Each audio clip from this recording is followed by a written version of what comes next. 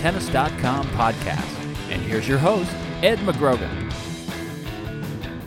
Hey everyone, Ed McGrogan here in New York, speaking with Pete Bodo down in Key Biscayne. He's covering the Sony Ericsson Open in Miami. So I just give you all three names you're going to hear about this tournament. You have heard over the week what they call it. Whatever you want to call it, we're up to the finals. The women's final is the main show on Saturday. So the two attention grabbers you're going to see there are Maria Sharapova and Agnieszka Radwanska. And Pete, I was just kind of trading emails with you, talking about before we get into, I guess, the match specifics, really about what this kind of event means. And I think most people would say that this certainly could mean a lot more for Radwanska. She has won a lot of tournaments, has gotten her ranking very high, but I don't think has had that one big statement win, and this would certainly qualify over Sharapova, who is, just once again making the late rounds of a big event. Well, that's both her problem. That's both her opportunity and her problem, because there's going to be a lot more pressure on her this time. It's a Masters 1000. Although that's a men's term, I guess it's a combined event. It's a premier women's event, but it's also a big combined event. And let's face it, with only two of those in the early part of the year in the U.S., it's a big deal in America, but also around the world. This tournament is closely watched, and it's both an opportunity and it's going to bring along a certain amount of pressure. For the two, I guess while we talk about Radwanska, let's just hit Sharapova there. Does she really?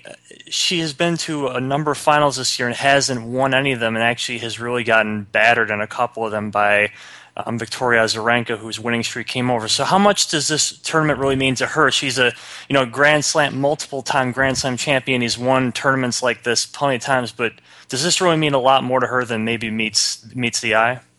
Well, no, I don't think. In fact, I think it's probably the opposite, because Azarenka's not here to be beaten. I think if she were here and beat Azarenka in a final, then it'd be something to crow about for her. So no, but having said that, though, I think she's really happy not to have to play Azarenka. You don't want to play anybody any tougher than you need to win a tournament. And so look, she's got 3 Grand Slam titles. She's been to see the elephant, as they say. So I think for her this is a great opportunity, big title, potentially first title of the year, and you want to make that breakthrough. And I think she's going to be pretty happy with the matchup with Radwanska. All right, so tactically, this is, we love to throw this term around in tennis, a contrast of styles, and this is yet another one. You would mainly see that from what Radwanska gives you on the ground, which is sometimes maybe not what you think. She's not a big flat ball hitter, unlike Sharapova, her opponent. So how does this boil down to you in terms of the matchups, what we're going to see on the court between the two? Well, I think it's going to be an interesting matchup. In a strange way, I think the matchup is worse for Caroline Wozniacki with Sharapova than it is for Radwanska. And I'll tell you why. Because even though Wozniacki is a proven queen of the counterpunchers, as it were, because I think Radwanska doesn't play with as much pace as Wozniacki. Yesterday, in her loss to Sharapova, Wozniacki was very good, did all the usual stuff, great defense, great counterpunching, but she actually kept the pace up with Maria.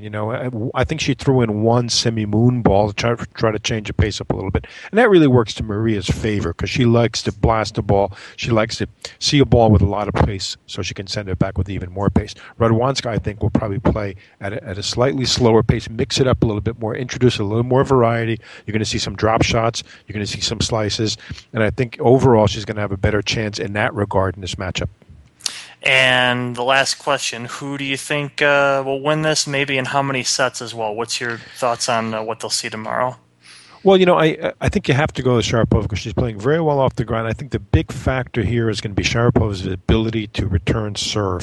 Radwanska's serve is, it may not even be as good as Wozniacki's, and we saw Sharapova jump all over Wozniacki's serve. She was drilling back returns like nobody's business at times. It was really kind of scary. I think maybe some of the most powerful shots she hits were off Wozniacki's serve. Radwanska's going to have to deal with that when she's serving. And, if you can't hold serve securely and focus really on breaking, then you're in trouble. So I like Sharapova to win it, although I think Radwanska, if she serves well and hits her spots in those boxes, she's in with a chance. Or if she breaks Sharapova practically every time like she did against Marion Bartoli last night. Correct. And of course, let's also, before we sign off, let's remember that Sharapova's had some real service problems in recent tournaments and for quite a while now. So if her serve is not in order, she's not going to be able to hold herself. Yeah.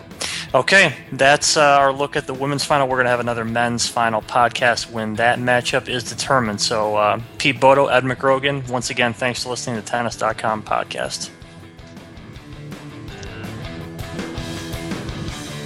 You've been enjoying Tennis.com's weekly podcast. Thanks for listening. For all the latest news and events, head over to Tennis.com.